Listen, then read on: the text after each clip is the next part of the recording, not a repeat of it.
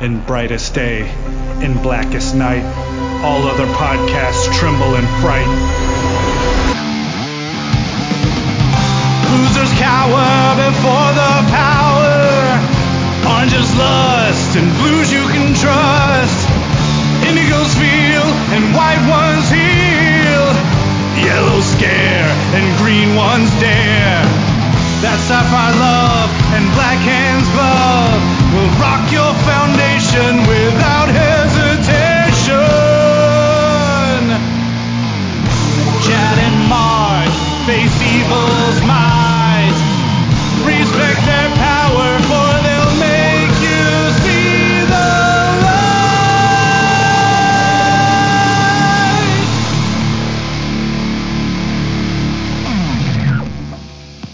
Hi, everybody. I'm Chad Bokelman. I'm Mark Marble. And this is the LanternCast. Episode 306. That's right. This is our first episode of 2018, and since it's beginning of the year episode, you know that means very likely, well, hell, we told you last time, we are doing our top five movies. Yeah, top five movies we're looking forward to in 2018. We're going to talk about them. I've got a list of my five. Mark's got his five. I've got a few alternates. I got a couple of other things. I got my 3 pounds of monkey crap list, which has 3 movies listed on it. So I have 6. We'll get a little bit of mileage out of this, but that's about it. So who wants to go first? You can go first. All right. So my number 5 is Mary Poppins Returns. Starring Yondu. No. What's your number 5? I put Annihilation. Which one is that one? That's the Natalie Portman one. With all these strange creatures, this area that's growing. It's from Alex Garland, the one who did Ex Machina, and what's his face is in it. Oscar Isaacs is in that one too. So I had not seen the trailer in the movie theater before, but when I went to go see Last Jedi again last Thursday, there was a completely different trailer package than the one I saw on opening day. So that made me want to kind of see that one a little bit more. I had kind of wanted to see it before. I know it's based in a book, not that I've read it, but it kind of looks intriguing. Tessa Thompson is in that too, and I'm trying to think who else is in it, but it just looks kind of weird. So in a sci-fi kind of way, so that's why that intrigues me a little. Gotcha. Well, my number 5 is Mary Poppins Returns. As I said, I'm not even 100% certain why I ended up putting it on my top 5 list. I said last episode, but I'll say it here in case anybody didn't listen to that yet. I went ahead and removed most all of the major comic book movies for 2018 off. Otherwise, it would essentially clutter up my list. And I wanted to get an idea of what other things I was looking forward to. That's how kind of Mary Poppins Returns snuck onto the list, is because I'm looking forward to it. I enjoyed the original Mary Poppins movie. I have good memories of my sister and I watching it together as kids. I still remember a lot of the songs. It's one of those movies kind of like Wizard of Oz. Wizard of Oz, I've seen a bunch of times throughout my life. The last time I remember actually watching Mary Poppins, I was still a kid. I don't think I've seen Mary Poppins since I was a child, and yet I can remember every scene. So, it just made that much of an imprint on me. I thought it'd be cool to come back to that, kind of, I guess, universe. Emily Blunt's going to be in it. Dick Van Dyke's going to be in it, but you also have Meryl Streep and Colin Firth. But one of my favorites that's going to be in it, and I'm not sure specifically of how it's going to be or the role or whatever that she'll play, but Emily Mortimer is going to be in it. And I'm a big fan of hers because I was a big fan of the HBO show The Newsroom. And she was in that. So I don't know. I'm just really looking forward to it. To my knowledge, there's the one trailer, kind of, it's 33 seconds, that came out in July, but more of a teaser trailer. But I'm just really excited to kind of see that come out. And the release date for that is December. I know it was in December. Yeah, it's December of 2018 here. I'm trying to pull it. I had it written down earlier on a different piece of paper, but December 25th of 2018, so Christmas Day. Christmas Day. Yeah, that's right. Sneaky people. But yeah, I don't have a lot to say about it. Again, but that's just because there's not a ton of content out for it right now. All you have is casting announcements, and that's kind of what you're going with. And and it's Mary Poppins Returns, so you kind of know what you're getting. I don't know exactly what the 100% of the plot's going to be like, but that's kind of part of the fun for me. Is I feel like it's going to be an interesting movie. I think it's going to be it's going to be a movie that makes a ton of money regardless of what happens. Quite honestly, no matter. I mean, it may flounder if it's a crap movie. It may flounder or whatever. But it says the film is set in the 1300s Depression era London. The time period of the original novels, and is drawn from the wealth of material in P.L. Travers' additional 7 books. In the story, Michael and Jane are now grown up, with Michael, his 3 children, and their housekeeper, Ellen, living on Cherry Tree Lane after Michael suffers a personal loss. The enigmatic nanny Mary Poppins re-enters the lives of the Banks family, and along with the optimistic street lamplighter Jack, uses her unique magical skills to help the family rediscover the joy and wonder missing in their lives. Mary Poppins also introduces the children to a new assortment of colorful and whimsical characters, including her eccentric cousin Topsy, Meryl Streep. So, I just read a big paragraph, but that still doesn't really tell you a lot about the movie itself. So I'm anxiously awaiting a full-length trailer for this movie to see what it's going to look like visually. See if they go super Disney. See if they try and keep it sort of old school looking, like the original Mary Poppins, and try and keep the visual theme similar. I'd like to see how that goes. Have that moment where everything slows down, like in Bullet Time, when she pulls a Matrix on people with the umbrella. It has a decent. Actually, I think it opens on the 26th. Yeah. I saw the 25th. I'm just looking at Box Office Mojo. It looks like the 26th. It opens on a Wednesday. But it might open on a Tuesday. It could maybe. But I'm just looking at this one. I just happened to notice I've been looking at it for like 5 minutes. I just realized it. Either way, it's not going to be going again. It's probably not going to be going against or following up huge blockbusters here, because you look at what else is in December with Aquaman and Bumblebee coming out the week before. So I don't know if either one of those is going to be like earth-shatteringly difficult to get, to carve into their audience. So I don't know. But yeah, that's pretty cool. I know Annihilation comes out soon. Annihilation is another one in February. That's 2/23, so that's right around the corner. Yeah, I didn't know anything about that movie until the I think it might have been before the teaser trailer came out for it, and then I kind of briefly looked into what the books. I think it's a trilogy. I think the books, however, seem to, at least on Amazon, if I remember correctly, kind of gets a little mixed reviews of the books. Annihilation, I think, getting the better reviews of the 3. But I like Natalie Portman, and I did like a lot, I must say, Ex Machina. I probably have watched that. That's been another one of my put on and fall asleep movies, like about 55 times on Amazon Prime.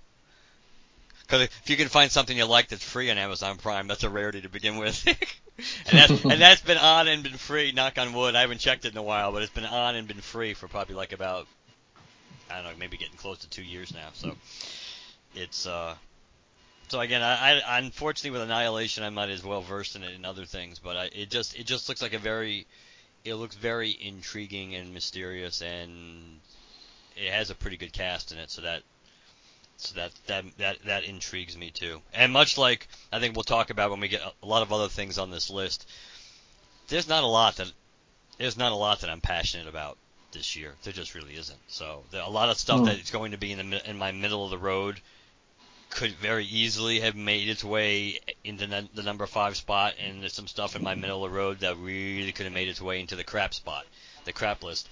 So there's just not much. I mean, probably the only one I'm super gung ho for is my number 1. Other than that, it's kind of this doesn't seem like it's going in. It doesn't seem like there's as many movies as I'm excited for as normally. So maybe there's other factors involved in that, but it just seems like... Yeah, it's going to be an interesting episode tonight. It might be even shorter than some of our other episodes. My top 3 are the ones I'm the most excited for. I'll probably have a smattering of things to say about some of my alternates. Definitely some things to say about some of the other stuff. But only my top 3 are the ones I'm more passionate about. My number 5 and 4 are kind of like, I'm really curious about it, but and some of the visuals look good. Like in the Mary Poppins case, obviously there's no visuals out really for the most part to absorb, other than pictures of Emily in the costume and stuff. But no, go ahead. I interrupted you. No. You were talking. No, you didn't interrupt. I don't think there was much more else. just the general vibe, I guess, of what this episode is going to be. I mean, just looking at the release schedule, it just does not seem, at least for me, it doesn't seem there's that many movies that I'm really, gung ho for. There were definitely more movies I was excited for in 2017. I mean, there's no doubt about that. So yeah. Yeah. All right, number 4s. Number 4s. All right, you go ahead. Go first. I have Black Panther number 4. I have Ready Player One. So Black Panther, go for it, dude. Black Panther on 2/16. So that's another one. That's another one that's right around the corner. Probably at least, three of my 5 come out in the first 5 months of the year. I think Black Panther I'm more intrigued with, honestly, because I like a lot of the cast. Obviously, they introduced him so well, and even Wakanda and the glimpses we get behind the veil of Wakanda in Civil War. That I'm interested in seeing Wakanda fleshed out, and I'm greatly interested to see, even though it may not be a big part of that movie, how it all ties into setting up for Infinity War. Since clearly that's the last Marvel movie that comes out before Infinity War, I'm really that's what I'm interested in. I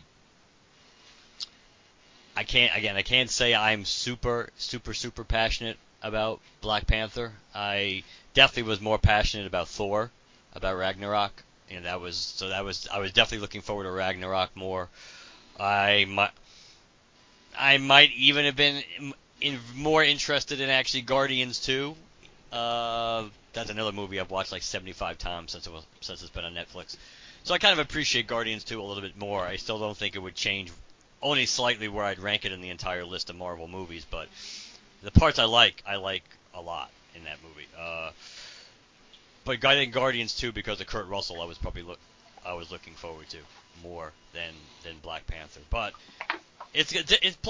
I'm looking forward to it because it's a different type of Marvel movie, not just in setting, and there's kind of like a different vibe to it, I think, and I am looking forward to it, I think, for those basic reasons, and obviously whatever tie-ins we get, whether it's in the movie proper or in the post-credit scenes, mid-credit scenes, to see how they directly tie it into something, either Infinity War, which you assume, or setting up a sequel or something else that's going to be picked up down the road. So those are my initial thoughts anyway on Black Panther. Yeah, Black Panther would have been on my list if I kept probably lower on my list, but probably would have been on the list. Just because I'm looking, like you said, a lot of the same reasons you said. I'm interested in the visuals. I'm interested in how it ties into Infinity War being the last movie before Infinity War. And you said you don't know a lot about Black Panther. Neither do I, and that's actually a reason I'm interested in it. Is because it is a blind spot for me. This would be one of the few Marvel movies that going into it, I'm like, a lot of my friends who go to these movies with me go because of my knowledge base. Like they want to grill me for questions afterwards or lean over. Very rarely, but sometimes their curiosity gets the best of them. They lean over in the middle of the flick and go, "What is that?" And I tell them. But in this case, Black Panther would be a huge blind spot for me. And I've always heard great things. I've especially heard that the Christopher Priest Black Panther series is not just one of the best runs of the character, but one of the best comics Marvel has ever put out. From various different people, and that I've heard that from those same people that there seems to be a lot of Christopher Priest, the stuff from his run, visually adapted into this story. So I'm interested to see that. There's a movie on my alternate list that has me interested in getting the novel before the movie releases, just based on concept. Excuse me. This is sort of the opposite for me. I'm wanting to go into the movie and come out going, oh shit, I got to read some Black Panther. You know what I mean? Yep, I understand perfectly. Okay, so my number 4 is Ready Player One. It's another one I'm not like super stoked about, but seeing I can tell. And it may surprise me. Okay, I will fully admit that. I've heard a lot of praise from various people who have read the book already, that it's a good book, so on and so forth. But to me, this movie looks like a good popcorn flick.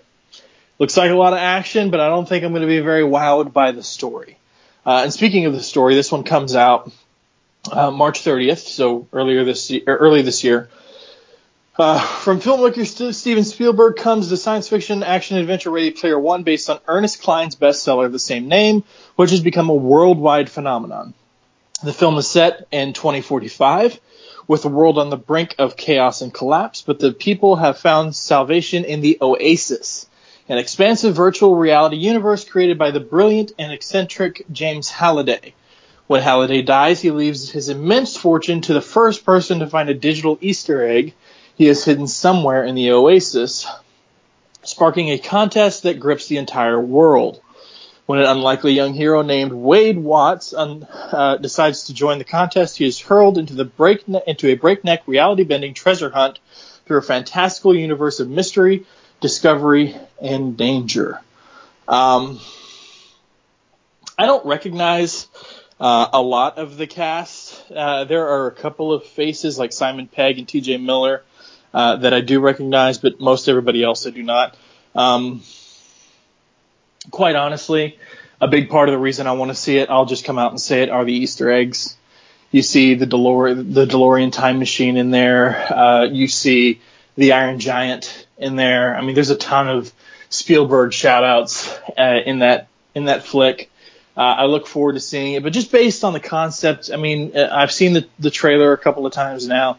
It just seems like this dystopian sort of future where overpopulation has become a thing and everyone's sort of living, the ones who are living in poverty at least are living in these kind of skyscrapers made of, trailer houses.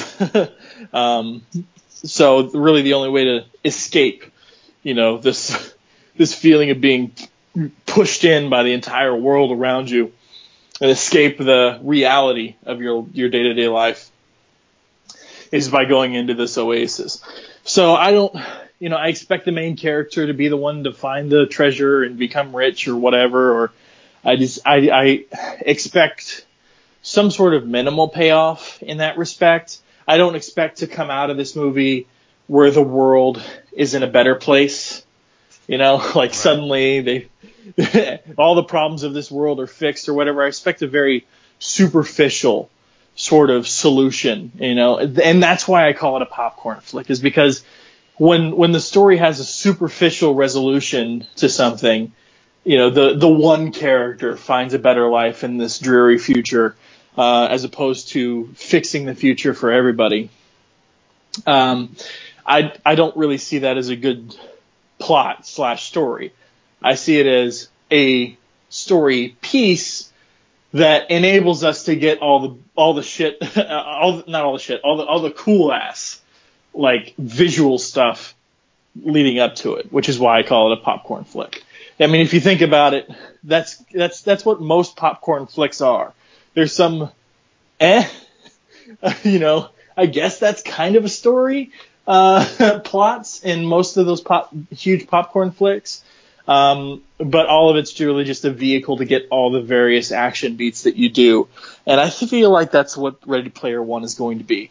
Again, this novel has swept the entire world. People love this book. There has to be a reason for it. And maybe I'll come out the other end of it wanting to read the book. Maybe the plot will surprise me. Maybe it'll be a good adaptation. But just watching the trailer makes it feel like it looks more like your typical popcorn flick. But you never know. So I will give it a chance. And like I said, it's in my top 5 because visually it just looks amazing. And who doesn't like a shit ton of nostalgia shout outs as you're watching a movie like this, just seeing the DeLorean and seeing the Iron Giant and all these various things. So. Now that made my monkey crap list. No offense, Chad. Well, as you can tell, I'm not super attached no, I to know. it. It's gonna be. It's like this is gonna be. This is the mellow sound of the LanternCast movie preview episode. It to me and I know it's a book. I know it's based on it has original source material. To me, it seems very gimmicky as far as how it's trying to appeal to an audience. That it's that let's give them constant throwbacks, either not just to the 80s, but very much so to the 80s, just to try to pull people in and I don't know. I've never seen. Now that means it's a small sample size, but I certainly have never heard anybody watching this trailer in the theater with me when it's either the first one or the second one. I've never really heard any reaction that indicated people were really pumped by what they saw on the screen. I'm also not. I'm not sure honestly how should I describe this properly? I'm not sure how popular this book is, as in whether it's more like a cult following book or whether it's or not. So I don't know if it's really got mainstream appeal. So just by the name alone, it's going to have a huge percentage of people that are going to want to see it, or if it's more of a a popular book with its lowercase p, and then they're going to really need to pull people in based on sell the movie as a movie, not really counting on having a built-in fan base that'll carry this movie. The premise is there's some originality to the premise. The idea of trying to finding the the golden goose. The goose that laid the golden egg that's hidden away here or there. That's like the MacGuffin, pretty much. That's not particularly original.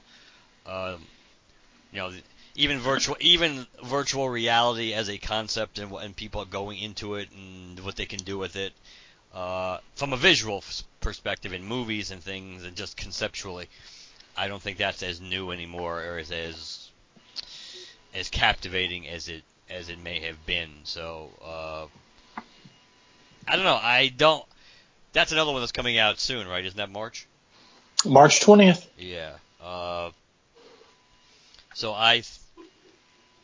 That's funny because I have it listed for the 30th. I'm pretty sure it's 20. I'm getting this off of Google. I am essentially Googling the names, and then underneath it tells me. The 20th is a Tuesday, so that's probably not right. It says, release date March 30th. Okay, yeah. I was just remembering it wrong. I did say 30th earlier. Yeah, I think so. I'm not sure.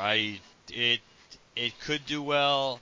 I think, again, the cast not being particularly a big selling point, I don't think that helps. There's a lot of movies in the first half of this year. It's that are somewhat interesting, but it's hard to really know how they're going to do. A lot of the things that I have on my list in the middle of the road list are in April, or I should say mostly March, but then some into April. So that's why it's even a hard year to handicap and how things are going to do, because you're weighing, does the trailer sell it? What the fan base is going in, how aware people are of the project, the cast. I mean, so that's why, like we talk about, and we'll talk about Wrinkle in Time later on, I'm sure, that Wrinkle in Time has the benefit of having a much longer lasting track record of having the source material be known to people. Not everybody's read it, or at least the first book, but I remember reading it in school. But obviously from a casting perspective, they went all out with a cast, and as opposed to. Now, people may not agree with all the choices, but at least there's names Let's put it that way. So that's certainly a selling point. I don't know about Ready Player One on that one again, and I don't know about the overall interest people will have. I think that's a serious wild card. There's in my alternate list there is a popular novel that's being adapted into a movie. That we'll talk about. Maybe this one has a bigger following. I don't know. I don't follow a lot of modern popular novels. I'm not the kind of person who's like, when it comes to books, I'm very snobby. I'll just admit it. If everybody in the world is reading this one book, I refuse to read it. Because I'm not the kind of person who's like, I don't like the idea of reading as a fad. I think reading should just be something you do, like it should be that's how I was taught. You should always have a healthy interest in a book or a novel, or you have a favorite author and you follow them and their new book just came out or whatever. But you shouldn't go, oh, everybody else is reading this, I'm going to read it too. It's not the same as a TV show or a movie. That's not what books are, at least to me. So I've sort of put my nose up in the air about those sort of things. So that's why I haven't usually read the source material for a lot of these blockbuster movies that come out. But in this case, this one we'll talk about later on, just the plot of the movie makes me interested in reading the source material.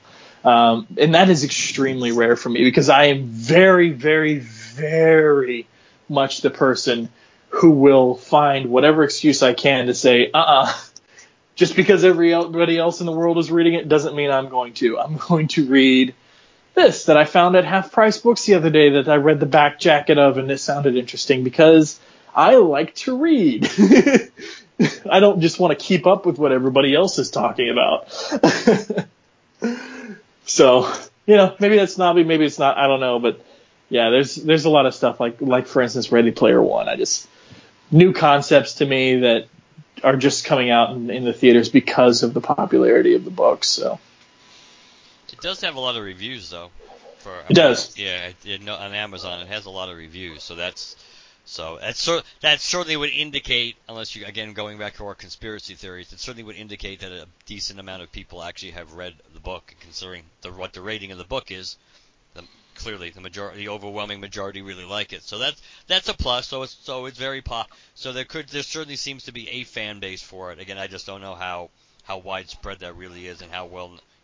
Whether the uninitiated, how that's going to play, which is always the kind of like the undecided voter, the uninitiated who have no idea what this have to be sold exclusively on a movie by the trailers. I'm not sure. Yeah, so that's. I mean, I guess it tries to appeal to a somewhat older audience because of all the '80s stuff in it. I know, so that aspect of it. Even though the concept is kind of much more of a newer, younger concept with the virtual reality, plus it's set in the future, you're still trying to appeal. There's a natural audience for it, since a lot of the things you see, in the Oasis clearly are old stuff that we and people younger, you can be even younger, but would recognize automatically. But yeah. All right, number threes. My number 3 is A Wrinkle in Time. 3917. That's 2018. Yeah, you're right, 18. For whatever reason, I just realized every single one of these suckers that I actually wrote a year on, I wrote 17. Well, I was still doing it in 17, but yeah, 18. You are correct. 3, 9, 18. That's right. What's your number 3? Halloween. Okay. All right. So, A Wrinkle in Time. You can hear me put down my paper because these top 3, I don't need a piece of paper to go off of. A Wrinkle in Time. I love the Madeline L'Engle books. As a matter of fact, I had A Wrinkle in Time, and I had another one which was called Many Waters, which is set in the same universe with some of the same characters. As a kid, and I really enjoyed those books, but because they were books I read and read and read and read and read, they fell apart. So it was only, I want to say, when I heard that the Wrinkle in Time movie was announced, that I actually, that slap you heard was me holding my box set. I went on Amazon and just said, screw it, I need new copies. I haven't read these books in a long time. You know, I still remember them all by heart. But Madeline L'Engle wrote a quintet of books. The first one was A Wrinkle in Time. Then you had A Wind in the Door, A Swiftly Tilting Planet, Many Waters, and then finally An Acceptable Time. Is your box set trade paperbacks or they normal paperback size? They're trade paperbacks. Yeah, that's fine. I'm not sure if we have the same set, but probably like within the last 5 years, I bought the box set too. And they are trades. Yeah. It says it was a dark and stormy night on one side or on both sides. Let me see if I can see which one I have. I mean, it's not going to interrupt you talking because my set's downstairs, so I won't be able to tell. Oh, no unless worries. Unless I visually see it and go, oh yeah, that's the same one. I can take a picture of it while we're talking. But anyways, A Wrinkle in Time was the first one, and of course, like I said, I read the crap out of Many Waters as well. But A Wrinkle in Time was the first one, and A Wrinkle in Time had Meg Murray and her little genius brother Charles Wallace, and a friend that they had just made named Calvin. And what happened was Meg Murray and Charles Wallace's father, Mr. Murray, he was a scientist. And what had happened was he invented a method of travel. And he had gone missing. So one night, on a stormy night, these 3 old bag ladies kind of come in, and they're Miss Who, Miss Whatsit, and Miss Which. And they say to Meg and Charles Wallace and Calvin, let's go find Mr. Murray. And they do so by the act of tessering. And the way I think it was Miss Which explains it, she grabs the folds of her skirt or whatever, and she holds one end in one pinched finger and another in another pinched finger and says, hey, imagine an ant crawling from my left hand to my right hand. That is your standard method of travel. What tessering is, that ant has a long way to travel. If my fingers are one side of space and my other fingers are the other. But what happens, and then she brings her fingers closer together, and to her fingers are touching, you fold space and time, and the ant only has to travel the very short distance. That is what tessering is. So Meg's father and Meg and Charles Wallace's father, Mr. Murray, figured out how to do this, but because he didn't perfect it, he sort of catapulted himself across space into this blackness. Would you say it has almost religious overtones? I mean, not like super heavy, but they are there.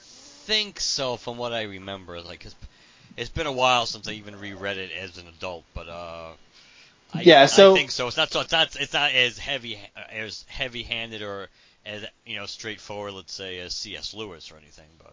Right. So he catapulted himself across time and space to behind this black veil in the universe.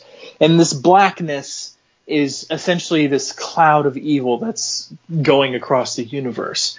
And once you're behind there, it's very hard to maintain your identity. You become part of this system where everything is ruled by, A, B, C, D. It's very, straightforward. Everybody does the same thing at the same time every day, all the time. There's a very strict way of living and doing things. And it's ruled by the it.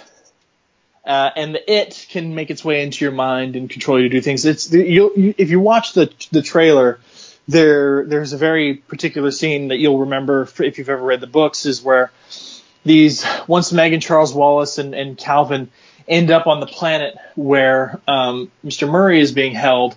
One of the first things they see is they come across this town where, little boxes on the hillside. All the houses look exactly the same. All the driveways and the yards look exactly the same. The doors open at the exact same time, all down the street. The kids all come out of the houses. They stand in the driveway and they have a red ball and they're all bouncing it. And they're all the entire, I'm actually standing in my bathroom right now. It's really funny because I have mirrors on both sides of me. The mirror effect. When you have mirrors on both sides of you and you do something and you can see yourself for miles, your reflection all doing the exact same thing. Think of that. As these kids are all bouncing the same red ball in unison. And then one kid screws up and his ball bounces out in the street and everybody's like, oh shit. And everybody goes back into the house except for this one kid, and he comes and gets collected, and it's a whole thing.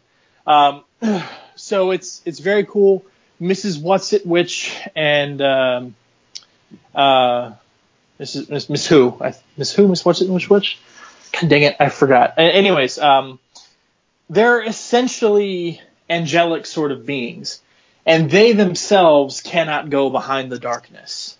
So that's why they send Meg and Charles Wallace. But it's a really great story. It sets up this really cool universe. It's a really trippy story. It was made into a movie back in the early 90s, but like a really low budget sort of film. But I don't know. I'm really looking forward to it. I enjoyed the books quite a bit when I was growing up, like I said. But yeah, I really like it. The actors, Mark mentioned earlier, the cast, and let's see here. Oprah's in it. Reese Witherspoon's in it. Excuse me, good grief. I don't know what's going on with me tonight. Mindy Kaling. Is that her name, Mindy Kaling? Yeah. Yes. Mindy Kaling is in it, and that's Miss What's-It, Miss Who, and Miss Witch. Chris Pine is playing Mr. Murray. Zach Galifianakis is playing the Happy Medium, which I won't go into now, but if you are familiar with the books, you know who the Happy Medium is. Meg is being played by an actor named Storm Reed. Calvin is being played by Levi Miller. Charles Wallace is Derek McCabe. And Michael Pena is Red. But there's a bunch of faces and names that you'll recognize. I'm really interested. I don't think I've ever seen any of these kid actors in anything.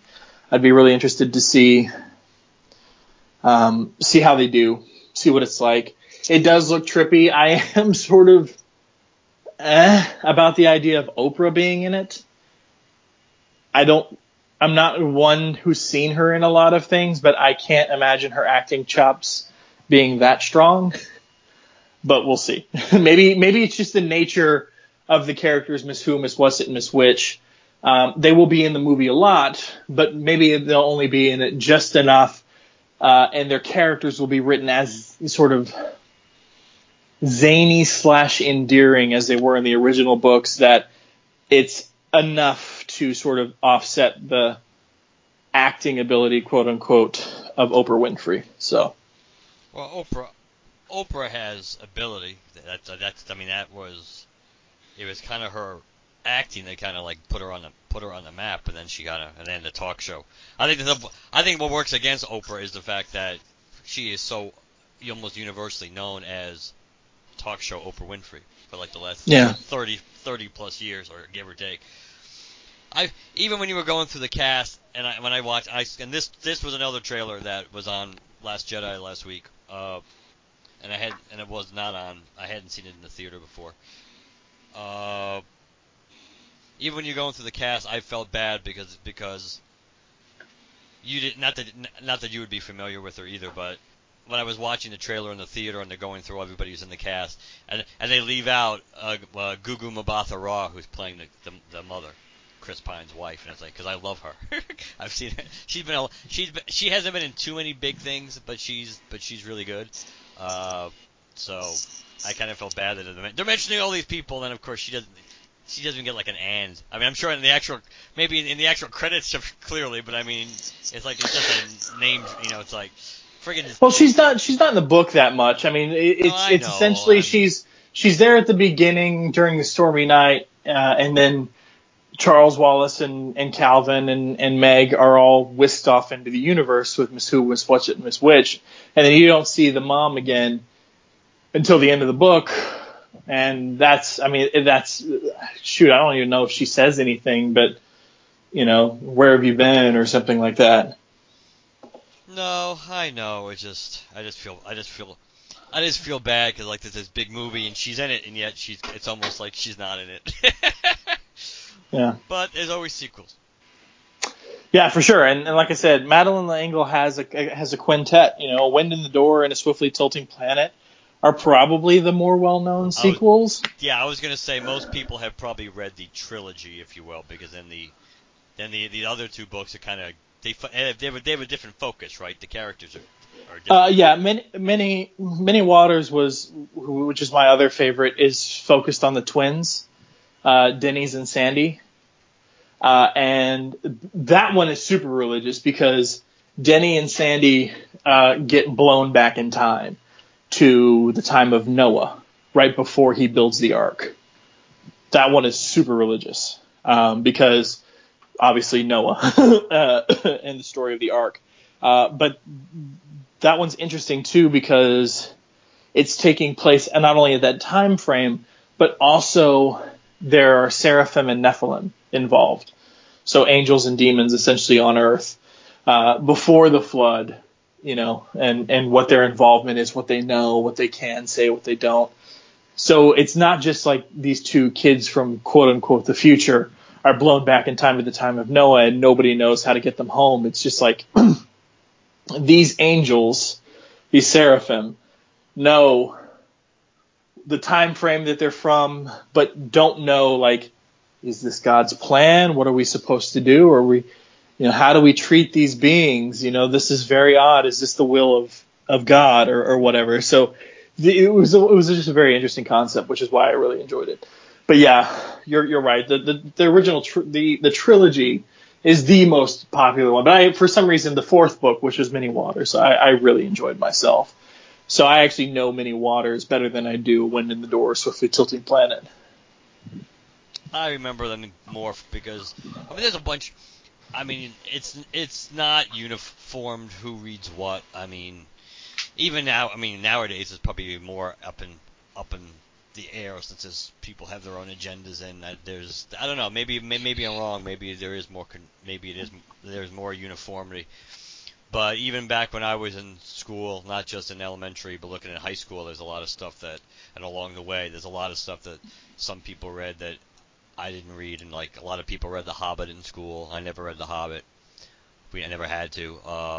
And I definitely remember the Madeline L'Engle books. I think we read all of them. Like I Am the Cheese. I don't know if people read that anymore. I remember reading that in school. And I'm trying to think something else like Animal Farm. Like I never had to read Animal Farm. That was never in any of my English classes. I never had to read Animal Farm. I did, but of all those like main assignments that the books you had to read, the only ones I ever really enjoyed were Outsiders and To Kill a Mockingbird. Yeah, Outsiders I never read either. To Kill a Mockingbird, yeah, definitely. But it just but again with the source material, that's the reason why it's not a pure tangent, people. It just makes you think of again, some people have the background with these books and some don't, and again I'm not sure, and again obviously I haven't been in school in a long time, so I'm not sure if they still teach, if these books are still somewhat popular or anywhere is part of the regular curriculum of reading, like when I was in school. I know for sure they weren't part of my curriculum. They were books I just found on my own. I don't know, Yeah. maybe my mom or somebody handed it to me, but it definitely wasn't a part of school for me. I sent you a picture of the box set. What do you think? I think that's the one. I think that's the one I have. I'm pretty sure by looking at the pictures, it's what the actual trade paperbacks look like. I just can't 100% commit that that's what the physical box set looks like. But I think so.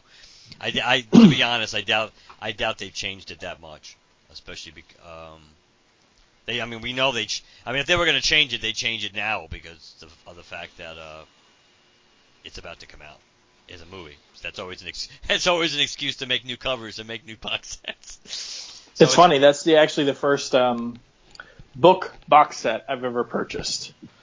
In terms of like having a case that it's supposed to go in and stuff. I've purchased like books that were bound together. Like, when you like go into a Borders and there's like the fancy bindings of several books into one volume. Yeah, almost like the leather-bound ones, but not necessarily leather-bound. Yeah. Yeah, those I bought. Like I have, the first 3 Anne Rice novels are in a bound volume like that, which was Interview with the Vampire, Lestat, and Queen of the Damned, all in one big pretty volume. I have all of Edgar Allan Poe's most famous stuff in a volume like that, and so on and so forth. But this is the first time I've ever actually purchased a box set of books, and that it's got to be a wrinkle in time for me. So yeah, I just realized the one box set that pops into my head that I know that I bought myself, and again, ironically, the trade paperbacks, and it's ironic more because I have every book in this series, and they're like all over the map, which it's really not my thing in different formats.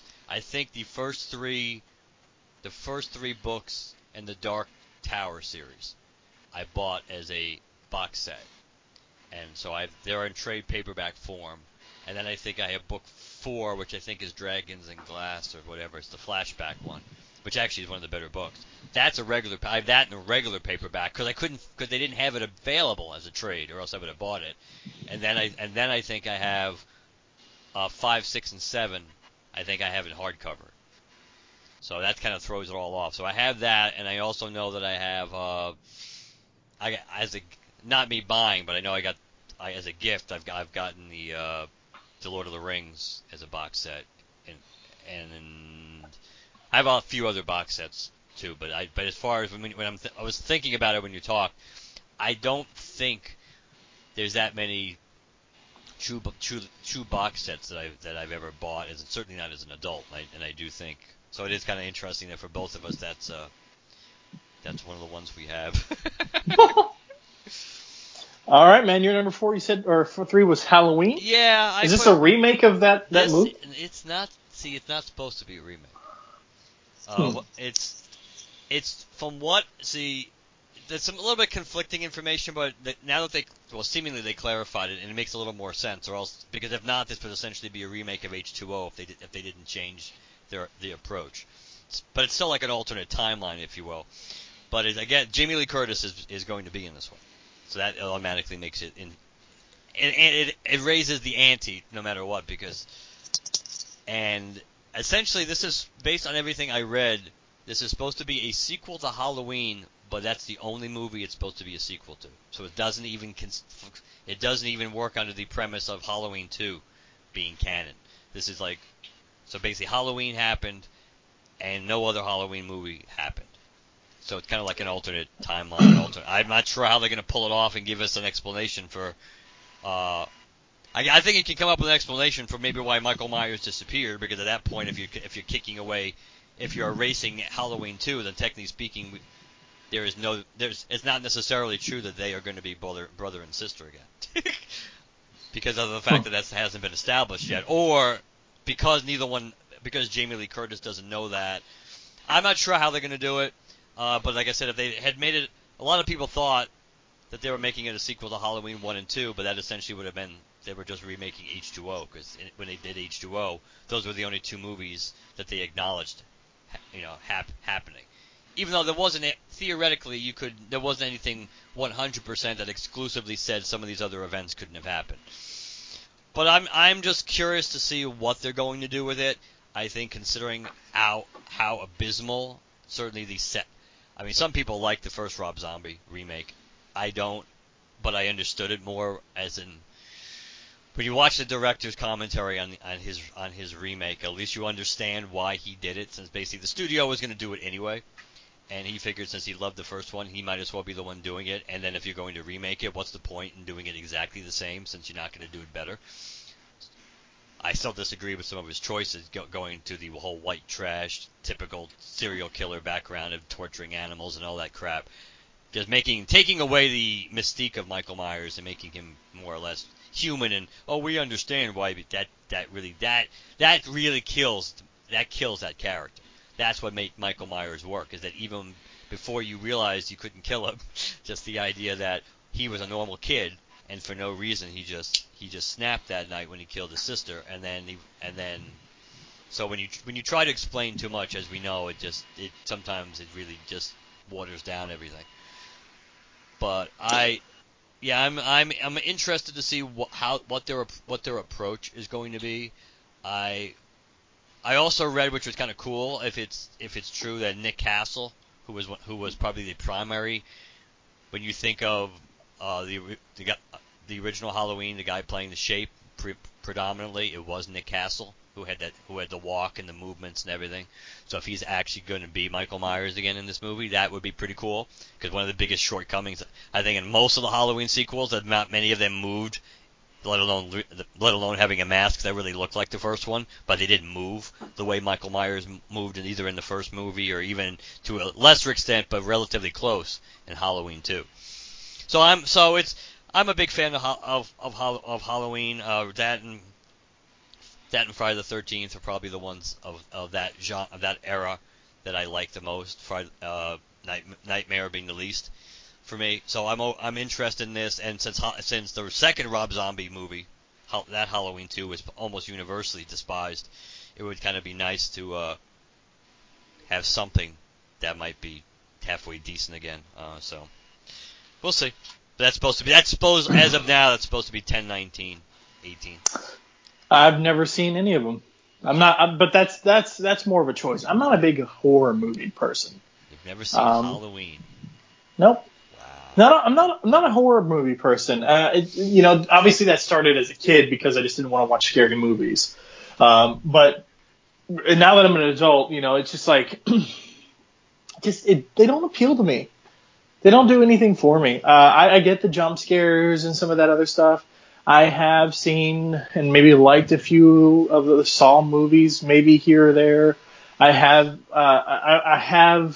some sort of fascination or interest in like the Paranormal Activity films, but I mean, other than that, it's very rare that I like a horror movie. And the closest I probably ever got was, and this I don't think I'd even call this one a horror movie. I don't think it was. But for some reason, my mind is saying Gothica. Yeah, I would say Gothica was probably. I mean, there were supernatural aspects to it, but I don't Yeah. think. But you're right. I don't think it would be a horror. It might be more like a psychological thriller and with some supernatural elements to it. Yeah, that's the closest I got to liking a horror-ish movie. So, yeah, I mean, they just don't do anything for me. That's why I haven't seen it. Maybe there's some value to seeing some of like the classic iconic horror movies, but maybe I should give those another shot. But outside of that, I don't really care for that genre as a whole. I can see that. Which is not to discount your opinion. I'm just saying that's why I don't have I'm anything to offended say by on the it. subject. But you've never seen The Godfather either, so that still surprises me. That's true. All right, so number 2's. Number 2, and that's my turn, right? Yep. Ant-Man and the Wasp on 7/6/18. All right, some insect theme for number 2. I have Spider-Man Into the Spider-Verse, which is another December release. Yeah, December 17th. Let me see. I got it here somewhere. I think it's the week before. It's either December 14th. Yeah. Yeah, December 14th. All right, Ant-Man and the Wasp. That was going to be on my list too, but probably number 5 if I were to add all of these on there. That's like the third movie that would have been number 5 on your list, I think, Chad. Or at Well, least no. at least the second. Black Panther would have been towards the bottom of my list. If I were to rank them, it'd probably have been Black Panther 4, Ant-Man and the Wasp number 5. Because if I were to rank like all of the Marvel movies, Ant-Man is in the bottom half for sure. The first one. Actually, now that you say that, somewhere in the same notebook as I actually have my list, because I for some reason I was thinking after Ragnarok came out, I was kind of thinking about re-ranking these. Not that it matters for the moment, but eventually I'll find it because, like I said, I know it happens to be in this part, the same part of the notebook that I'm reading from now.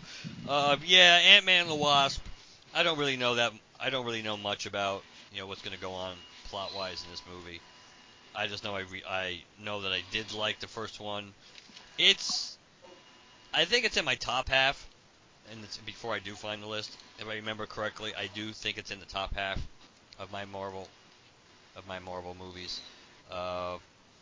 Obviously, Paul Rudd's really good in that role. That was one thing. The one thing more, I mean, we've talked about this before. The one thing Marvel has done exceptionally well is their casting. That there aren't that many examples you can point to, probably where they maybe swung and miss, and probably arguably most of those may have been recasting. It may not have been that the original casting was bad. It's just the fact that they ended up. Original casting was bad for Terrence Howard. Yes. That's, to me, no offense, Don Cheadle, but that's the one that always comes to mind. Yes, is that even though I'm not a huge Terrence Howard fan in general, but Terrence Howard was to me definitely much better and much more believable as Rhodey and his relationship with Tony, as opposed to Don Cheadle. So yeah, Don Cheadle as Rhodey doesn't do much for me. So, but I did like I kind of like the way Ant-Man kind of is. It's clearly part of the Marvel Cinematic Universe, but yet it seems that some of the things that they deal with are kind of like on the outskirts, and obviously depending on how Infinity War goes, some of these concepts could become bigger factors in how things play out. But I do think the scope, not just figuratively and literally, seem to be a little different with those movies. So I kind of appreciate that, and I also think that I definitely like the relationship between Paul Rudd and Evangeline Lilly. Hey, I found my list. Yeah, I have Ant-Man 1, 2, 3, 4, 5, 6. Actually, I have Ant-Man currently at number 7 in the list of the cinematic universe. But yeah, so I'm looking forward to it. I think, considering that was one of the Marvel probably at the time the only Marvel project that was under serious scrutiny, and there were serious red flags about whether it was going to work. Not in a different way than Guardians was, because they were picking some West bumfuck characters and that most people didn't know or care about, and hoping that it was going to work. This was more a character that he's still a B minus C plus character, but people mostly have heard of him, especially Marvel fans. But the fact that project was there was such a dark cloud seriously hovering over that project from finally getting greenlit and then everything else. It just seemed like. So I think that maybe, I really liked the first one. I thought I liked that it was again much like Marvel's made a concerted effort to do this with a lot of their movies, to have different themes and to have different types of movies to take place in their universe. That the whole crime, the whole crime caper thing. I like that. So I'm definitely looking forward to Ant-Man and the Wasp for those reasons, among many. I'm looking forward to it only because, despite the fact that Ant-Man is in my bottom half if I were to rank the Marvel Universe, Cinematic Universe thus far, that's because in the first Ant-Man movie, he was supposed to stand on his own. I mean, that was his solo movie. Now all of these follow-up movies, these sequels, have various pairings between the rest the characters in the rest of the Marvel universe. They still have their own standalone movies, but like Winter Soldier, it was Cap and Black Widow, and then we introduced Falcon. And then you had the Thor movies. You had various other people. Yeah, all these films now that the Avengers have taken place have these bigger roles for other characters we've seen before, as opposed to just standing on their own. So it's very interesting. Not only are they doing the whole Wasp concept, but I'd be interested to see what other characters they make a big deal in this film. I don't know who they would partner him up with. The obvious answer would be Falcon, just because of the big bit that was in the first film, and so on and so forth. But I just because of the amount of MCU that leaks into all the sequels after their standalone first movie has been established, I'm just curious to see where they take that and how that goes and how it evolves into the larger weave of things, especially considering that it'd be taking place post Infinity War. Correct. So what's the status quo like? Who's still around? Does he have some, long-lasting friendships? Is he staying in contact with anybody, or is he more of a loner? I mean, that would make sense. Right. So I'd just be interested to see. I'm more interested in the dynamic. But the other thing is, we don't. It's the timeline too, because we don't remember just because it comes out after Infinity War does not necessarily mean it really takes place after Infinity War.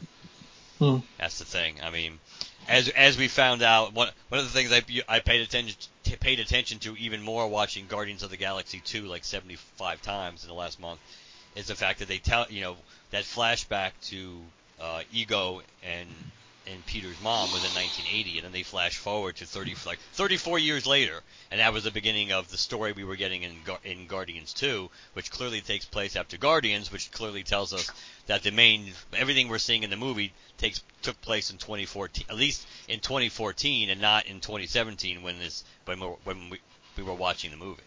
So that stuff was still taking place. Technically, was taking place, not right now. It still was taking place in the past. So, which explains why you're able to get to, from a plot perspective, without it being a problem, why you're able to age Groot back up to a teenager, not just in the closing credits, but have him be, closer to his appropriate size and age, if you will, by the time you get to Infinity War. Because now, basically, you essentially are going to have at least 3 years, if not more. Or at least a few years. Let's not say 3, because again, this Infinity War may not necessarily take place right this minute either. It may not be occurring in the Marvel cinematic universe in the year 2018, but it certainly takes place afterwards. So they've allowed time for for things to move forward. So, and how long? And I'm trying to remember what Thor said to Banner. Was it like 2 years after Age of Ultron? Yeah. It was 2 years, right? But so yeah, because Hulk said he'd been Hulk for 2 years. Yeah, Banner said that. Yeah. So yeah. So that was 2015, right? The Avengers 2, Ultron was 2015. So that would bring you up to 2017, which would mean in your timeline of things that happened, which makes sense based on where Thor's going to show up next, with the Guardians. That Ragnarok took place a sizable time after the events of Guardians 2. So yeah, I'm interested. As of now, I don't think I don't think there were any other characters confirmed for Ant-Man and the Wasp. As far as I'd be interested to see Doctor Strange. I was going to say Doctor Strange is the most logical one based on that makes the most sense really. And from everything they've said in the past, Doctor Strange is supposed to be they wanted Doctor Strange to be the linchpin. The kind of like the pseudo Nick Fury and Tony Stark character in Phase 3. Of course, that now could change thanks to the acquisition of Fox. That they may not be as prevalent it may not be as important. They may still keep going with it, but it may not be as important to them to keep that going for an even longer period of time because now maybe they have other bridges. But yeah, I'm interested in that too to see what they do, and I am curious if we're going to be able to find out in Infinity War, because I think Evangeline Lilly's in Infinity War too. So I'm going to be curious to see if we're going to know When we see Ant-Man and the Wasp, if we're going to know immediately, or they're going to say something in the movie almost right off the bat, or they're going to just blatantly tell you, like 20, what year it takes place in or something, that so we know where it fits in relation to Infinity War. But yeah, so yeah, and I'm not super passionate about Ant-Man and the Wasp, but it's about as close as I can get without it being number one. For sure. All right, Spider-Man Into the Spider-Verse is my number 2. Yeah, that one, super looking forward to. I was a big fan of the Spider-Verse trade paperback / story. It's coming out December 14th. And according to it's an animated film. Spider-Man Into the Spider-Verse introduces Brooklyn teen Miles Morales and the limitless possibilities of the Spider-Verse, where more than one can wear the mask. A teaser trailer came out not too long ago with some animation. It looked pretty good. I enjoyed it. The original Spider-Verse story was Morlun. Morlun and his family, called the Inheritors, are going throughout the Spider-Verse and killing totems, the spider totems in each universe, and they feed off of their energy. And they have enslaved the Master Weaver, which is the kind of the web that each hole in the web is a portal into another bit of the multiverse. So they hop from multiverse to from universe to universe, killing the spider totems and absorbing the energy. And the Spider-Verse story is all of the surviving spiders teaming up to fight. This is where you get introduced to some characters that have become super popular since then, such as Spider-Gwen, and so on and so forth. You also have Spider-Ham, and any Spider-Man that's ever made an appearance in either multimedia or comics. I mean, there's a series called The Edge of Spider-Verse, which sort of the lead into it. It kind of explores some of these other characters and their backstories. But there's a short story in one of them where one of the Inheritors visits the newspaper strip Spider-Man.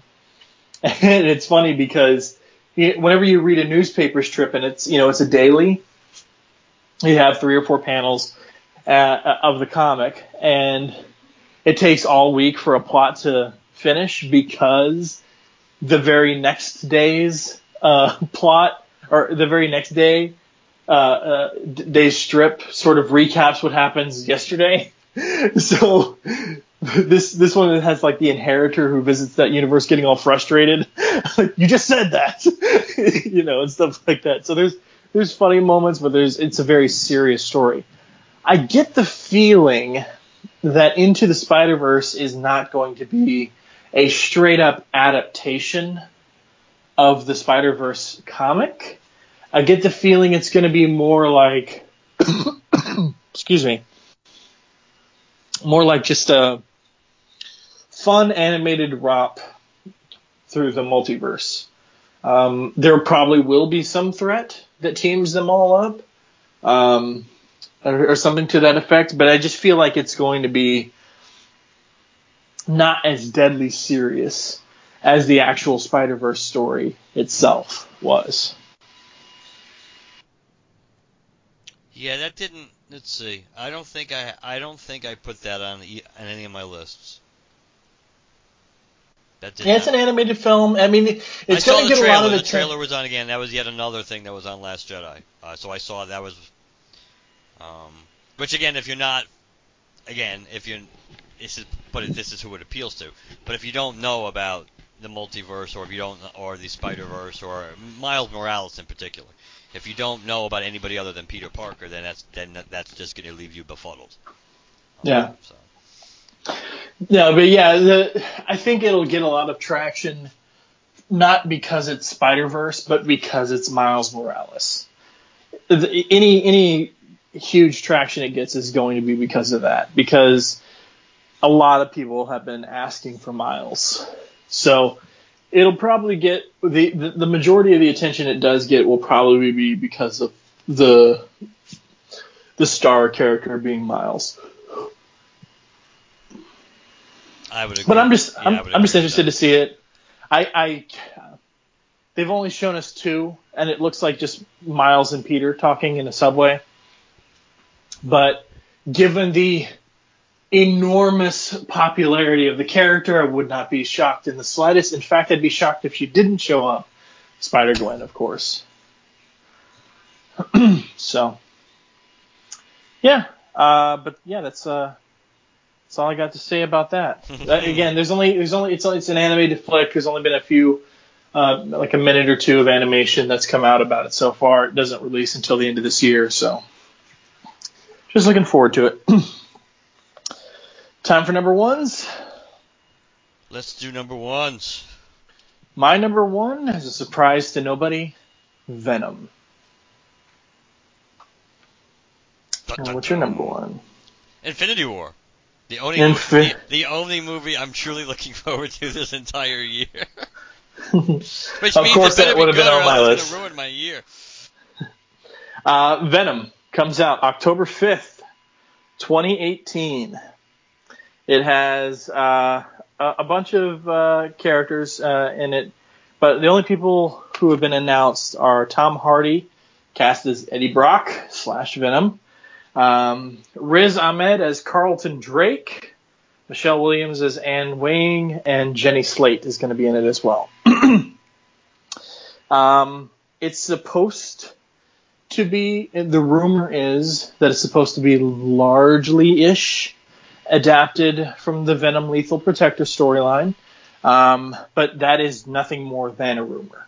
So we don't know much about it. Again, no footage has come out. There have been some character models and sculpts that have released that show that Venom is going to look super Venomy. So he's not going to look like Spider-Man 3, the atrocity under the sun. But rumor is Carnage is supposed to be in it as well. We'll see. But I'm just excited. There's a lot of rumors. Nothing confirmed, but a lot of rumors. Carnage is supposed to be in it. It's based on Lethal Protector. It's got this and that. It's a part of the Sony Spider-Man universe, but not a part of the MCU. So what the hell? How are they going to do that? Like, I don't know. There's nothing concrete to stand out there other than Hardy as the main character, which is a good choice, of course. But it's just, I'm primarily excited about it because I'm a Venom fan. And I don't care what anybody says. I get some crap about it because a lot of people feel like Venom is quintessential 90s. The symbiotes in general are quintessential 90s. I don't care. I think they're awesome. I just find it, it's interesting. I feel like a lot of my favorite characters are regular people who are just given things that give them power. Green Lantern, given a ring. Thor in himself is a god. He has his own powers, but he is given a hammer. If you read the old school stories, Donald Blake finds a walking stick, hits it on the ground, and transforms into Thor. Venom has an alien symbiote. Like, a lot of my favorite characters have these. They're regular people who just have things that give them a power, as opposed to them themselves being the power. So I just find that interesting. But again, I like it. I like Venom. I like the symbiotes. And not only do I enjoy the stories in the comics, I can't play modern games, but I do have like the Super Nintendo Separation Anxiety and Maximum Carnage games. So I enjoy that world. Marvel just did a comic based on the popularity of Spider-Verse called Venomverse, where all the Venoms from the multiverse teamed up. And that was cool. I don't know. The Venom by Rick Remender was interesting. because that was where Flash Thompson, who was a soldier who lost his legs, and yes, that Flash Thompson who used to bully Peter Parker, got the Venom symbiote and turned it into like a soldier. And then there was a point where he was part of the Guardians of the Galaxy for a little bit, and then he became Venom Space Knight. Like, it was like there's just a bunch of crazy shit that happens with Venom that I just really enjoy, that a lot of people find completely out there. And the craziness doesn't sound like it's going to be a part of this movie. This movie sounds like it's going to be a darker, more murdery, evil / whatever sort of Venom. I'm not entirely sure how that's going to work. Are they going to make Venom the hero of his own story? Are they going to make him a hero? Are they going to make him whatever? Or are they going to stick with the OG Venom as he was initially, and then sort of evolve him? Let's say Carnage is involved. Venom is A, B, C, or D, and then Carnage comes on the scene and he has to become something else to stop his, bloodthirsty child or whatever. So I just find that whole universe interesting. I'm interested to see how it plays out. This is one of those movies that's been on the slate and off the slate and on the slate and off the slate and on the slate and off the slate for years now. And now they're finally doing it. It's in production, and there's been casting and so on and so forth. It's happening. I'm still like trying to hold my breath until I see an actual trailer, because I feel like it could be canceled any moment, despite how far along it seems to be in. But it's my number one, because it just seems like it's already on the way. It's going to happen. They have a release date, and they're filming, and all this stuff is happening. So I can't help but be as excited about it as I am. So yeah, Venom. That's good. I'm glad. I'm glad you're getting one of your heroes there gets his own movie. Because Lord knows you'll probably never see Gambit, at least not the way, which might be a good thing. I mean, I'm sure you'll see Gambit. You may never see the whole Channing Tatum pothole-filled road ever lead anywhere. Probably not. I would suspect not. I would seriously suspect not, unless they go back to the, they'll try to keep some cast members or go back to the drawing board. Yeah, but I'm when I see some more, I think I could become interested in Venom depending how it looks. I'm open to it. Venom was in my middle of the road list. It certainly was nowhere near the monkey crap list. So, I was kind of still reading Spider-Man. It's more or less around the time that they first introduced Venom. So it was at the tail end of when I was reading Spider-Man regularly before I took a break. But yeah, so I'm somewhat interested. We know it'd be hard for it to be worse than Spider-Man 3. Just because of Topher Grace alone, getting him. So yeah, I'm interested. I'm interested in Venom. As far as Infinity War goes, well, that kind of stands for itself at this point. I mean, almost everything we've seen in the Marvel Cinematic Universe has been building towards this. Not just everybody coming together. If it's not in Avengers 4 and then in Avengers 5, if not 4. And the whole Thanos, subplot, which was introduced back in the original Avengers, and has been very slowly, and that's an understatement, kind of developing since. So it will be curious, and just like it also will be curious to see if the fallout for the Avengers 4 and 5 will be kind of like resetting the cinematic universe in a way where we can have a logical insertion of the X-Men and the Fantastic Four and things like that in a much more believable fashion than, they've existed, we just haven't touched upon them or interacted with them or referenced them in like the last 10 years or so. So yeah, so I'm looking forward to see exactly. I want to see where they pick up where Cap is, not just literally, but how all these people come back into the fray, the ones that have been alienated and have been at odds, how they eventually come back together, and how that relationship is when all the dust settles. I mean, are Tony and Cap going to be good again by the time everything ends, assuming both make it out alive, or is it going to just be where they just have to coexist because of what's going on, and they never get beyond that? At least when these movies end.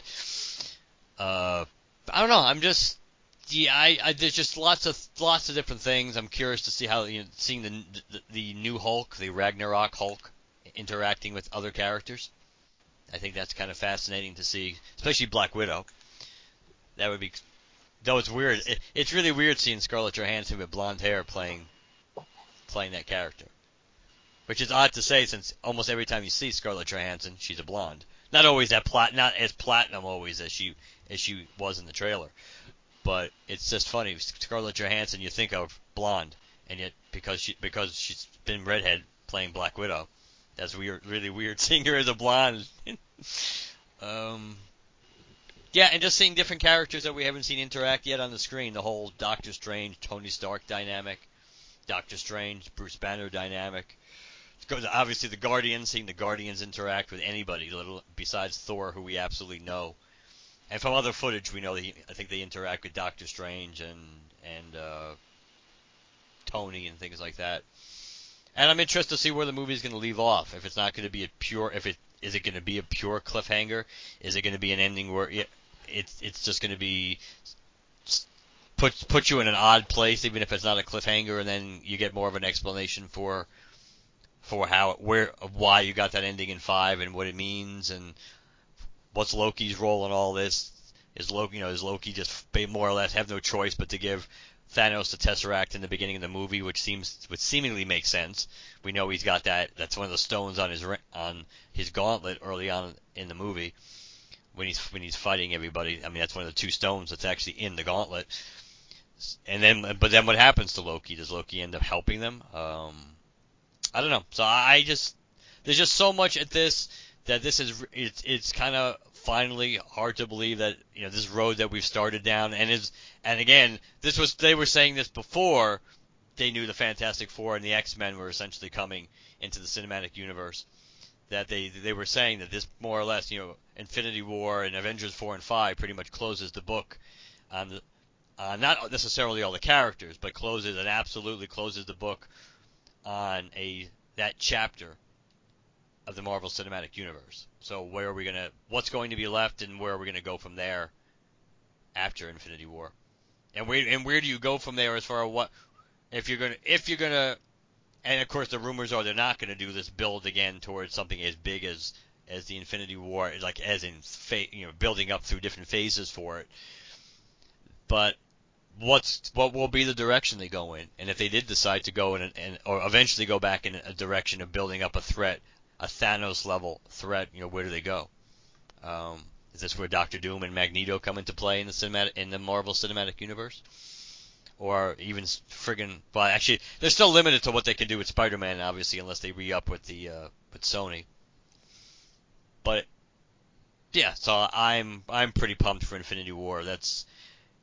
In a way, it seems like it really hasn't been that long. So it's been about 5 years since the Avengers. It's been longer if you go back and look at the road to the Avengers, going back to 2008 when Iron Man and the Incredible Hulk came out. So it's still gonna be 10 years. I mean, it's gonna be 10 years, a 10-year journey since they started the cinematic universe, and then 5 years since the first Avengers movie, since the Thanos thing was unveiled, basically. But I'm pumped. It's certainly the only thing that I'm really super looking forward to this year. So I just hope it's not disappointing.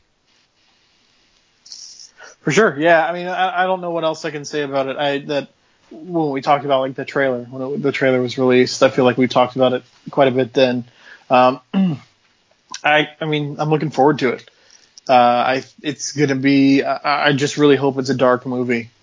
I just hope the stakes are pushed to 15 and nobody's safe. So that way, I walk out of it going, or walk into it going, I really don't know what the hell is going to happen, but I guess we'll see. And very soon. It's not that far away now. At all. All right. Do you want to do monkey crap list? You want to do alternates? What do you want to do? Let's do the let's do our what we have on the crap list, and then obviously anything we haven't touched on in those two extremes we can just at least throw out randomly in the middle of the road list to wrap up. I've got 3 things on my monkey crap list. I've got Bumblebee. So do I.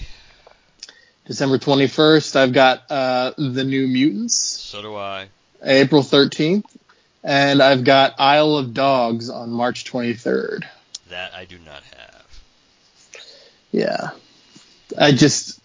The way I approach my monkey crap list is kind of like the movies I might end up seeing in theaters or might end up just seeing in some way, shape, or form.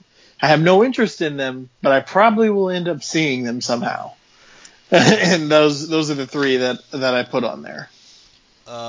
For me, the ones besides the 2 we have in common, which just gets me down to 3. So that kind of works out. Dark Phoenix on 11/2. I think because Apocalypse was so bad, really, and because they're no matter how, even if they do it's hard to imagine them doing a worse version, but it's possible. Because technically speaking, we've seen less of Jean Grey than we had by the time they did Last Stand. But once again, they're putting the cart before the horse, and then we barely have gotten that aspect of Jean, and now they're already taking it bad in that whole storyline. So, and I love Sansa there, but I don't know. I'm not quite. And I'm also not particularly thrilled. I wouldn't care if Magneto's in it because it's Fassbender. But this bullshit deal that seemingly they all made that all 3 of them, him, Law, and McAvoy they're going to all be in one of these X-Men movies, or like none of them are going to be in it. It's like that's just kind of ridiculous. I mean, because I've had enough with Jennifer Lawrence as Mystique. Mystique as a character isn't that interesting. Mystique as her role on the team in any of these movies hasn't been particularly interesting. It's forced. We don't need Mystique. We don't need Mystique to be the new Wolverine, except at least Wolverine was interesting and likable and a fan favorite, and Mystique's not. So that's Dark Phoenix is on that list. Actually, technically speaking, I have 3 left because we did Ready. Let's see, I got 6. Yeah, because Ready Player One, unfortunately, was also on my list. So I got the 3-2 remake of Death Wish, because the whole point of, in a way, maybe it's going to be written differently. The whole point of Death Wish, the original, the Charles Bronson one, was even though we know Charles Bronson clearly had a reputation as a relative tough guy at that even before Death Wish, though Death Wish I think is kind of what locked everything in public consciousness. I mean, but the idea was he was kind of playing an everyman character and then forced to become this vigilante and kind of embraced it, but not because he really wanted to or was enjoying it and things like that.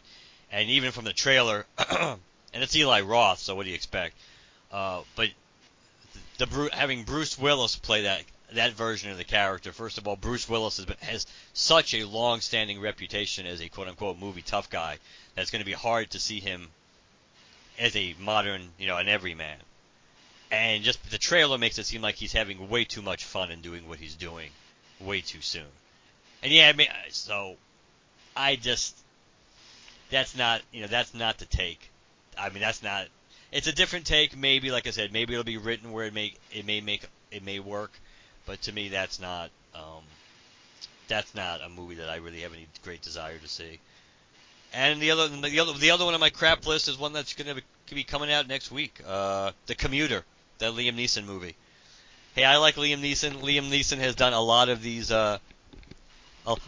taken in different places kind of movies. Like, I liked Nonstop. I thought Nonstop was really good. Taken on a Plane. But The Commuter just looks really, really stupid. it just really looks stupid, and both trailers made it look stupid to me. It has no, and I know he's pretty much either that may have been the last tough guy role because he said he was going to be retiring from doing that kind of thing. So I think that might have been the last one that he's done. I don't know. I don't think there's anything else that he's filmed that fits. Actually, no, there's one more. That's Stu, which is not going to do well either. That I think it's like Rough Powder or Tough. It's not, he's like a snowplow driver, and he ends up. It's like taken in a snowplow or something. That Hard Powder. I think it's Hard Powder. That one has to come out. That might be actually the last tough guy role, supposedly, and I'm sure it really isn't forever. But yeah, so that means that movie, I have no desire to see. Of all these, probably every one on my monkey crap list, I probably will watch at some point. Probably when it's free, when it's on cable, when it's on Netflix or Amazon Prime. But I'm definitely not seeing any of those in the movies. So I'll throw out my middle of the road movies, and then we can just see yours and if whatever comments we want to make. My middle of the road movies include Tomb Raider on 316, Pacific Rim on 323, which was real close to making the monkey crap list. The trailer intrigued me enough intrigued me partially where I didn't completely flush it. So it's kind of like circling, but didn't go down yet. Rampage, is that 420? I can't read my own writing. Rampage, the Han Solo movie on 525. Deadpool 6-1, Deadpool 2, Jurassic World, Fallen Kingdom. That's on my alternates. Yeah, that's 622. The Predator 8-3, and Aquaman on 12/21. Those are all middle of the road movies that I could be persuaded to see in the theater. Probably much greater odds of me seeing any of those in the theater than a monkey crap list. And some of which I'm almost would say I will. I probably will definitely see the Han Solo movie. It's probably very likely I'll see Jurassic World at some point when it's playing during the theatrical run. And Rampage, the trailer makes Rampage look interesting. More than the property should have. The trailer, I think. So. My alternates include November 21st. Ralph Breaks the Internet, Wreck-It Ralph number 2. I've also got Incredibles number 2, June 15th. Yes. That's on my middle of the road list too, because technically speaking, that was number 6 on my top 5. So I have the arrow pointing it over. I just failed to mention it. Yes, Incredibles 2 on 6/15. We talked about this. Didn't really talk about it. I sent you a link today. The Cloverfield movie was supposed to come out February 2nd. It's been bumped to sometime in April, right? Yes. Yep. So the next Cloverfield installment, after a scientific experiment aboard a space station involving a particle accelerator has unexpected results, the astronauts find themselves isolated. The premise. Following their horrible discovery, the space station crew must fight for survival. Yeah, the plot, the premise makes me a little more intrigued in that, and obviously we know all the quote-unquote Cloverfield movies just have some common threads and commonalities that take place essentially or can take place in the same universe, but neither this movie nor Cloverfield Lane have been direct sequels to the original. I also have one that I haven't seen any footage or anything for, but Bohemian Rhapsody December 25th. Penned by Academy Award nominee Anthony McCartan, The Theory of Everything, Bohemian Rhapsody will chronicle the period between the band's formation, that's Queen, the band, formation in 1970s, and Freddie Mercury's death in 1991, with Queen band members Brian May and Roger Taylor serving as producers on the film. It's also a chronicle of the years leading up to Queen's legendary appearance at the Live Aid concert in 1985. I really enjoy classic rock. Queen is legendary. Freddie Mercury is legendary. I'm just interested in seeing that. One thing I wanted to mention in regards to Ralph Breaks the Internet, I was reading up on like the cast and who is some of the voices, and what's interesting, basically all of the Disney princesses are in here. Anna, Elsa, Moana, Rapunzel, Tiana, Pocahontas, Belle, Cinderella, Ariel, Jasmine, and Snow White. And also listed as cast members are Pluto and C-3PO. So I don't know how they'll be involved, if it's only half a second or what. But I found it very interesting that they go into the internet somehow in this movie, and primarily all the people I'm seeing listed here are just an ass ton of Disney princesses. So I'm interested to see how that's going to play out. You already said Jurassic World Fallen Kingdom. I have two others to talk about here on the alternate list. Batman Ninja, which is like a Batman it's an animated film, but it's an anime, like a Japanese animation style film. And I'm not sure if it's supposed to be a theatrical release or direct to DVD or what, but there's no official release date. They have released a trailer, but it does come out sometime this year. It's up to Batman to gear up to take down the villainous Joker. The maniacal Harley Quinn emerges 10 years after the Joker's capture at the end of The Dark Knight in search of him, leaving now worn-torn caped crusader to combat the wave of death and anarchy she unleashes. It's trippy, the footage that's out there, but that seems interesting. And then the one I was speaking about earlier, it's called The Black Hand, which is interesting because of the LanternCast. No official release date, 2018. It stars Leonardo DiCaprio. And it says it's adapted from the novel of the same name. And the novel synopsis is: beginning in the summer of 1903, an insidious crime wave fills New York City, and then the entire country, with fear. The children of Italian immigrants were kidnapped, and dozens of innocent victims were gunned down. Bombs tore apart tenement buildings. Judges, senators, Rockefellers, and society matrons were threatened with gruesome deaths. The perpetrators seemed both omnipresent and invisible. Their only calling card, the symbol of a black hand. The crimes whipped up the slavering tabloid press and heated ethnic tensions to the boiling point, and standing between the American public and the Black Hand's lawlessness was Joseph Petrosino. Dubbed the Italian Sherlock Holmes, he was a famously dogged and ingenious detective and a master of disguise. As the crimes grew ever more bizarre and the Black Hand's activity spread far beyond New York's borders, Petrosino and the all-Italian police squad he assembled raced to capture members of the secret criminal society before the country's anti-immigrant tremors exploded into a catastrophe. Petrosino's quest to root out the source of the Black Hand's power would take him all the way to Sicily, but at a terrible cost. That interested me. So The Black Hand, the novel, is now on my Amazon wish list. It's interesting that it doesn't have an official release date. It's supposed to come out in 2018. It's based on this popular book, but already has a huge main actor attached to it in the form of Leonardo DiCaprio. That's always a plus. For sure. And I have one other list to mention, and it's something I add every year. The DC animated films out in 2018. The first one up comes out on January 23rd, Gotham by Gaslight. For those of you who don't know, they're starting to do some of the Elseworlds as their own animated direct-to-DVD films. And the first one, Gotham by Gaslight, comes out this month. In an age of mystery and superstition, how would the people of Gotham react to a weird creature of the night? A bat-garbed vigilante feared by the guilty and innocent alike.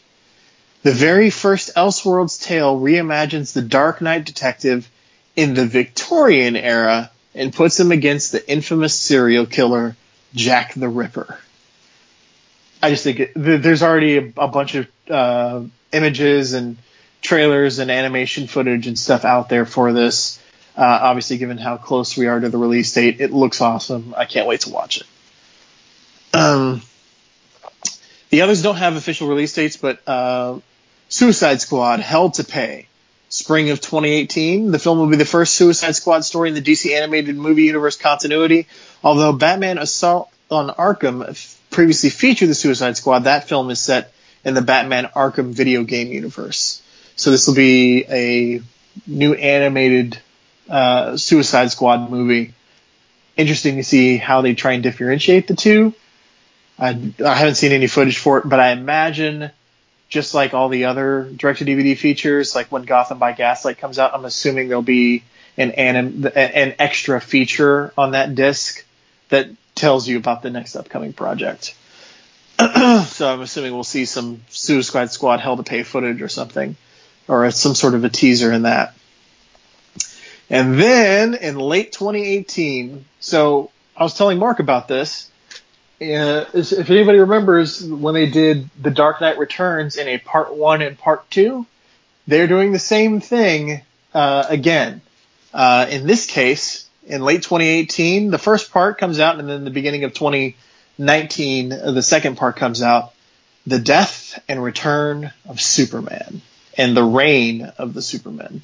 So the Death of Superman will be late 2018, and the Reign of the Supermen will be in 2019. Which is very interesting because the entire animated direct-to-DVD DC universe, not necessarily universe, but their entire initiative to do this started with Superman Doomsday, which was a very condensed version of the Death and Reign of Superman and Return of Superman story.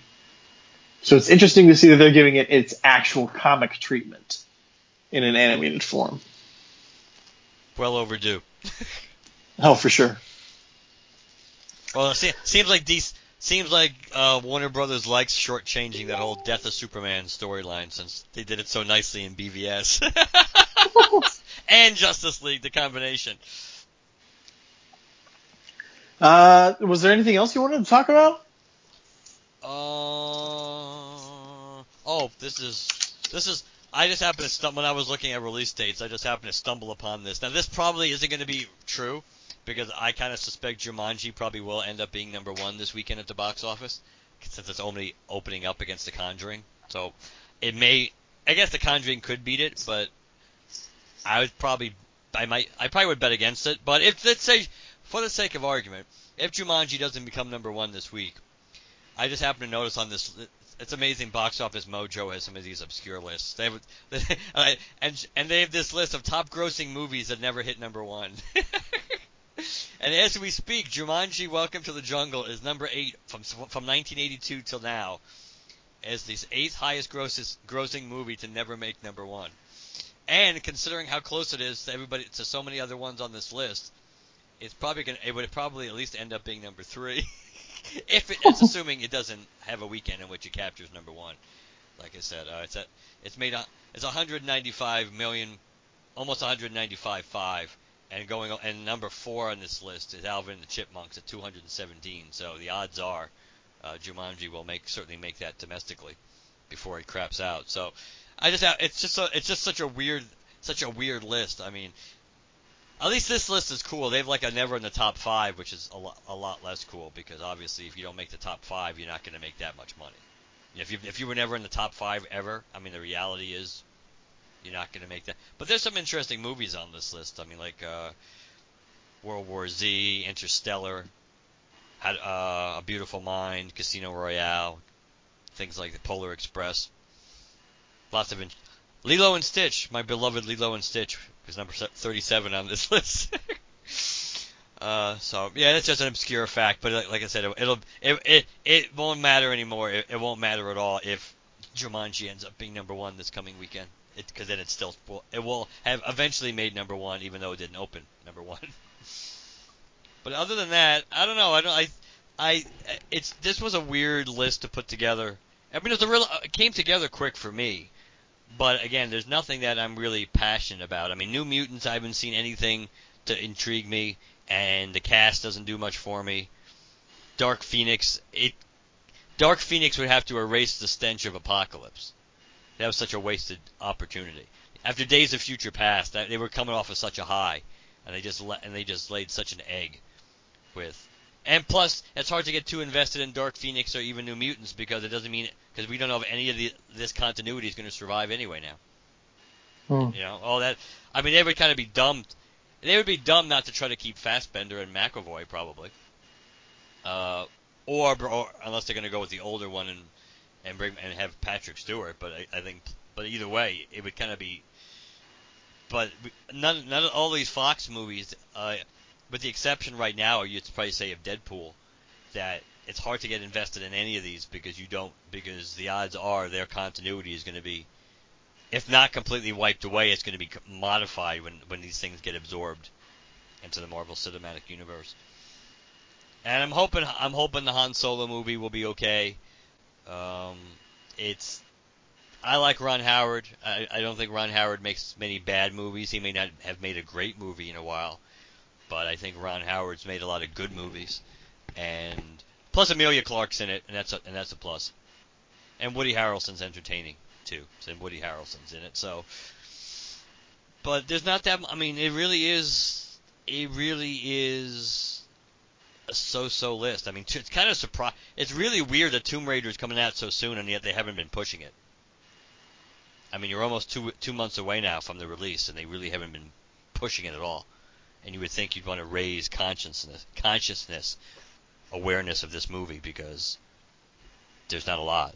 I mean, you see more about Pacific Rim, and Pacific Rim only comes out a week later. So, but it'll be an interesting year, I think. At the very least, I think we can say it will be an interesting year because there's a lot of maybe volatility because you just don't know how things are going to play out or how good they're going to be. So, for sure. All right, you want to tell people how they can reach us if they want to share their top 5 lists? Yes, we'll actually have a proper ending this week. But it still seemed to fit last week, so I was listening to last week's today, so it kind of worked. But we're beginning a new year properly.